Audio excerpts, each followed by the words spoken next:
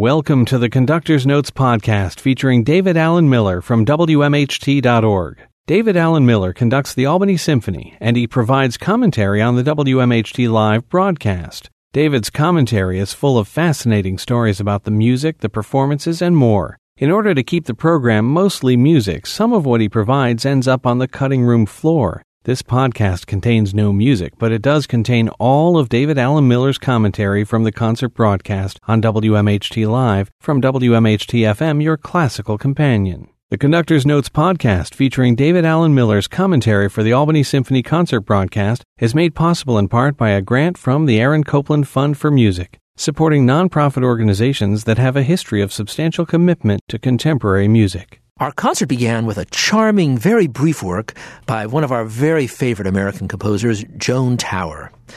Joan, of course, is a professor at Bard College, right down the river in the Rhinebeck-Rhinecliff area. And she's been a professor there for a very long time, as has the other featured living composer on the program, George Santakis.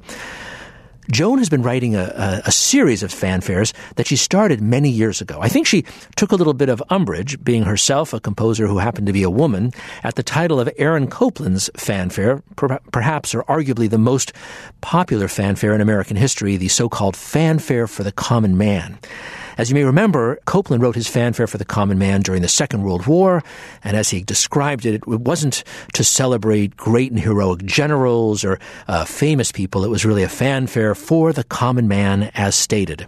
But Joan, I think, felt a little bit left out by the title, and so she started by writing a first fanfare for the uncommon woman. And it was such a success, she actually, I think, wrote it for and dedicated it to Marin Alsop, a brilliant colleague of mine who's the conductor of the Baltimore Symphony. And it was so much fun and went so well and got played so much that Joan wrote a second and then a third. And as of now, she's up to her sixth fanfare for the Uncommon Woman, which once again was premiered by Marin Alsop and the Baltimore Symphony. It's only about a year or two old, so it hasn't been played very frequently. And we were really honored to be able to play it as the opening of this very exciting Beethoven Ninth concert.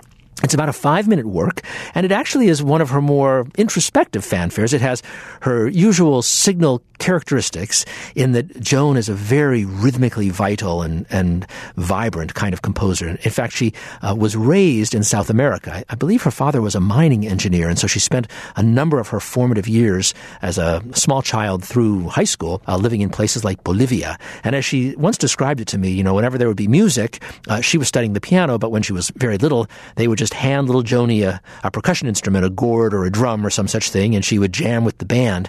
And so I think that early experience with percussion really infused her music, not only with a wonderful use of percussion instruments, but with a great rhythmic vitality, which I think you hear in this fanfare. The other element that I think is quickly recognized is that the harmonies are very pungent and exciting. It's not a particularly, quote, melodic work, but it has a great forward momentum and excitement and quite an orchestrational beauty to it. The way she uses the orchestra is very fresh and I think very engaging. The work is, I think, quite charming. I was quite struck because she came to the dress rehearsal and we'd been playing it at slightly above her marked tempo. And the one comment she made was that she really wanted it to be much more deliberate. She wasn't interested in having a big bombastic kind of a fast-moving fanfare. She really wanted it to be kind of a more gentle and somewhat introspective piece. So here it is now, the opening work on our program, Joan Tower's sixth fanfare for the Uncommon Woman. The orchestra is the Albany Symphony, conducted by me, David Alan Miller. This is the Conductor's Notes podcast, only from WMHT-FM, your classical companion, and WMHT.org. We next turned to a new work by George Santakis, but it actually, in a certain way, isn't a new work. It's a reimagining and a reinterpretation of a work from 1984, so actually a fairly early work of George Santakis's. This is a work that George wrote very early in his career, and he wrote it for a very small ensemble, only 14 instruments. And I must say, in that original version, it was called The Past, the Passion. It was a very engaging work, and I must say, as George told me, that it's one of his works that has received the most performance performances, well over 100 performances by different ensembles around the country and the world. It's in two parts, the past and then the passion. And it actually was a sort of memory piece in honor of and in memory of his father, who had passed away a few years earlier. So the first part of the piece, the first movement, the past, is I think the way he describes it is as like a toy store of childhood memories and recollections. So there are all these kind of strange and wonderful little interjections, little rhythmic patterns and such that sound like little children's games and such, and little fragments of melodies that sometimes sound like little children's songs. And then this leads kind of to a wonderful climax after, I think, probably 6 or 7 minutes.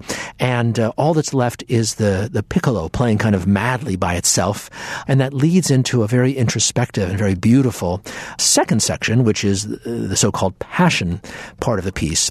If the first part is the past, the second part is the passion. And this passion is, I think, really this kind of sacred memorial to his father. And he actually uses, as some of the material, the beautiful chorale that forms the central focus of the St. Matthew Passion, and weaves little fragments of this chorale into the music. It starts immediately with a little statement of the opening theme of the chorale, which I think you may recognize as a Bach-sounding thing, and then it wanders very far from that, and at the end comes back to this beautiful chorale section. When we approached George about contributing a piece to this program, he said that he actually had been thinking for many years and had been asked many times by orchestras whether he would consider making a full orchestra version of this once originally very almost chamber ensemble-sized piece, this piece that was originally for 14 instruments. And he being a very orchestral composer and somebody who thinks in big color tableaus and has great mastery of the orchestra, had really wanted for some time to turn it into a full orchestra piece. So this presented him with the opportunity to do that. So he took the original piece and really expanded the orchestration dramatically and other elements of the piece to turn it into a full, large orchestra piece, essentially scored for the same sized orchestra as Beethoven's Ninth. So this is, in fact, the world premiere of the full orchestra version of this piece, the original version for 14 instruments being called The Past, the Passion, and this full version just being called Passion. So here it is now, George Xentakis' work, Passion, a reimagining of an earlier work, The Past, the Passion, but this new version in its world premiere, played by the Albany Symphony, conducted by me, David Alan Miller. This is the Conductor's Notes podcast, only from WMHT-FM, your classical companion, and WMHT.org. The Conductor's Notes podcast, featuring David Alan Miller's commentary for the Albany Symphony concert broadcast, is made possible in part by a grant from the Aaron Copland Fund for Music, supporting nonprofit organizations that have a history of substantial commitment to contemporary music. The second half of our program was taken up by one monumental masterwork, arguably, certainly one could make a case for the fact that this may in fact be the single most influential piece in the entire history of orchestral music. Because in a certain way, this symphony ushered in the entire Romantic era and is responsible in a certain way more for the sound worlds of later composers than perhaps any other work in the repertoire.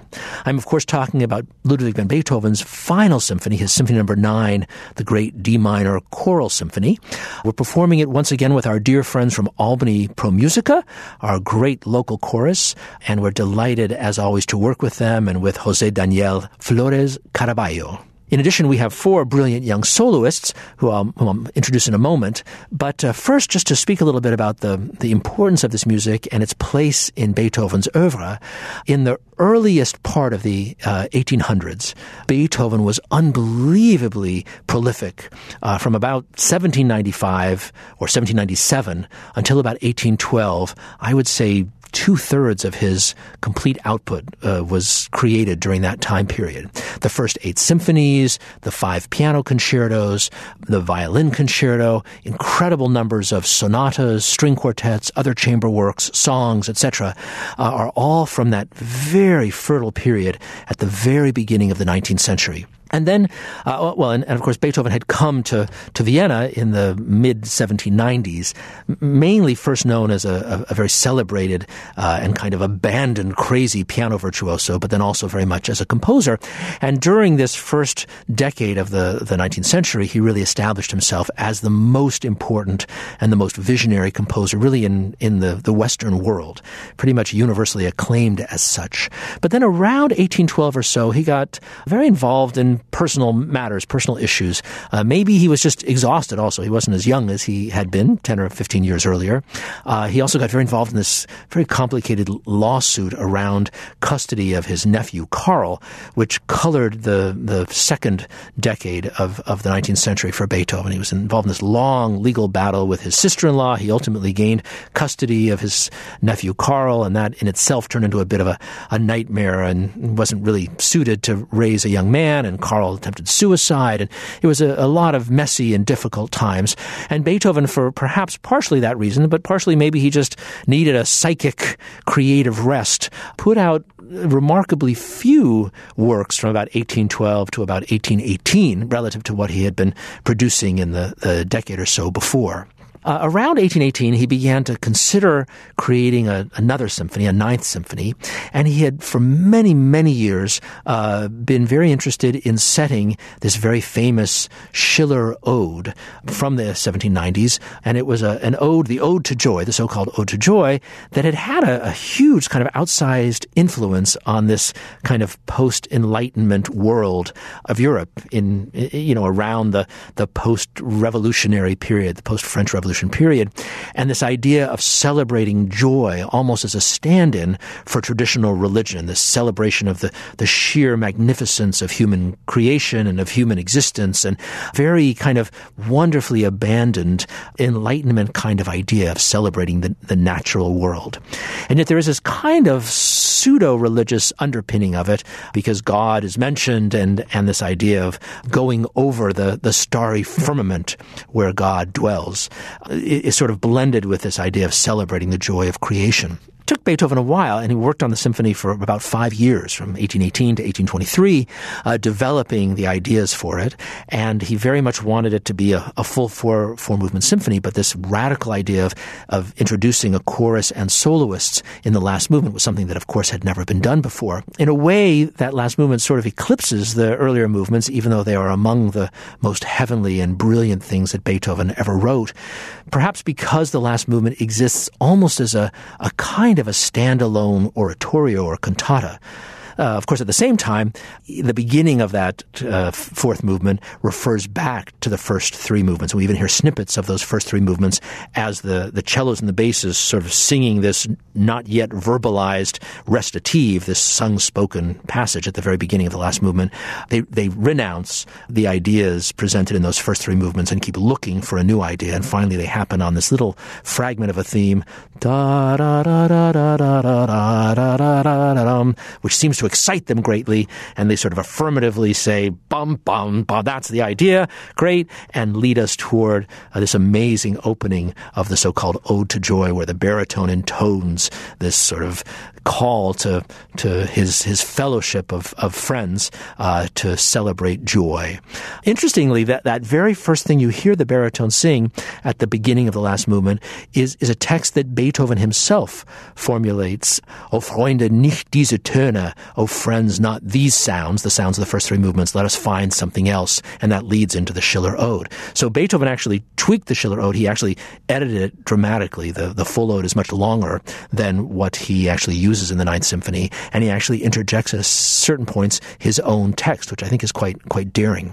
But the first three movements should in no way be neglected, because they are, in and of themselves, revelations. The first movement really introduces a whole new kind of approach to the creation of orchestral music. In a way, the Fifth Symphony, that first movement, which is based on just that strange little fragment, da-da-da-dum, da-da-da-dum, kind of points the way toward this. It's not a typical theme, that's a slow introduction followed by a beautiful melodic theme that gets developed, as was usually the case in Haydn and Mozart's symphonies and even Beethoven's earlier symphonies. And in the Fifth Symphony, it's a little bit more of a rhythmic idea or fragment. But in the Ninth Symphony, it's almost as if he's creating the universe from nothing. It's just these little flicks of da-dum, da-dum, ba-bum, that eventually coalesce into the ba-bum, ba-bum, ba-ba-bum, ba-ba-ba-bum, bum, bum, bum, bum, which I guess you could call a theme, but it's so kind of hewn from rough stone that it gives us this sense of space and time and distance that one just has never experienced before in music. And I must say that this first movement and the way Beethoven builds this gigantic sort of creation of the universe is something that later composers noted with great interest and often tried to emulate on their own terms. So this first movement, this monumental first movement, leads to a fabulous dance movement, the Molto Vivace, the second movement, which has that incredible timpani solo that pervades it. Bum-ba-dum, bum-ba-dum, bum-ba-dum, bum-ba-dum. Again, this kind of Dionysian abandon, a scherzo, if you want to even call it that, or a fast dance movement on a scale that we've never encountered before. The piece is longer than any third movement of practically any movement in the prior music, and it's incredibly complex in the way it goes back and forth between the different sections and has this wonderful, very brief trio that comes back. Very dramatic, very Dionysian music filled with abandon, leading, and again, this is kind of unusual in symphonies of the time. Usually the slow movement is second and the dance is third. In this case, because the first movement is so powerful, but in a way it sort of unfolds a little gradually. The second movement is this fast dance movement, and then the third movement is this moment of incredible repose, one of the most gorgeous slow movements that Beethoven ever wrote. It's a set of variations in which the violins first state the theme, but then for the rest of the movement, they really embellish it. And there are actually two different themes that are juxtaposed against each other in very beautiful ways. That third movement is one of the greatest slow movements in all of music. So the first three movements, not to be easily or lightly dismissed, finally lead to this monumental choral finale with, as I mentioned, the basses and celli trying to speak but wordlessly, and their material then taken up by the bass baritone, who intones this idea of Freude, schöne Götterfunken, joy, this beautiful, godly flame that we should embrace, and then leading through to the chorus and amazing musical development and evolution, two different ideas, that first idea, Freude, schöne Götterfunken, the ode to joy, and then this contrasting idea, Seid umschlungen Millionen, be embraced you millions, and then eventually Beethoven combining these two ideas into a fugue where he has them running against each other but somehow combined. The idea of God and the idea of man somehow combined together. In the middle also this fabulous moment where the tenor comes in and sings. Turkish music was still the rage even in the 1820s. Mozart had written sort of music inspired by Turkish music, lots of drums and cymbals and such in his Abduction from the Seraglio, his opera. And Beethoven here in the 1820s, much later, introducing Turkish music strangely into the middle of this fabulous oratorio movement, this finale of the symphony. And it's a call to arms. The tenor sings froh, froh, joyful, joyful, like a soldier to the battle, I lead you to joy. So great moments throughout, and the vocal quartet comes in together later and sings these impossibly difficult vocal passages that are then echoed by the full chorus. So an amazing creation, kind of a whole kitchen sink in this last movement. I mean, there's, on the one hand, it's the most magnificent music ever written. On the other hand, it's kind of a strange hodgepodge of all sorts of different elements. Sometimes people are shocked to hear huge, passionate advocates of Beethoven and his genius, like me, say things like that. But it does have this strange hodgepodgey sense with all these different elements of vocalists and Turkish music and cellos and basses doing this strange recitative, sung-spoken music, etc. But it works to create an unbelievable piece of musical drama and something that was really never equaled thereafter. But I must say that when you think of later composers, a good example would be Richard Wagner, who really credited the Ninth Symphony. I mean, Beethoven was his god, and the Ninth Symphony was the godhead. It was almost as if he believed that everything he did and everything that later music did came out of and from the Ninth Symphony. I think to him, he felt it was the most important work in the entire repertoire at the time. And composers like Bruckner based their entire career on jumping off from the point where Beethoven's Ninth pointed. And then, of course, composers like Brahms and Dvorak, and name any 19th century composer, were deeply, deeply influenced by the grandeur and the beauty and the uniqueness of this Ninth Symphony. It really stands at the fulcrum, at the gate to Romanticism. And the Romantics, of course, interpreted it as this great romantic utterance, even though Beethoven wouldn't have known what Romanticism per se was. And in a way, the sort of incredible extravagance of it ushered in this whole magnificent world of the Romantics. So here it is now, Beethoven's Ninth Symphony, performed by the Albany Symphony with 4 brilliant soloists, soprano Jennifer Black, mezzo-soprano Lucille Beer, one of our favorite local artists, tenor Christopher Bozica, and bass baritone Tyler Zimmerman. We're joined by our dear friends in Albany Pro Musica, Jose Daniel Flores Caraballo, artistic director.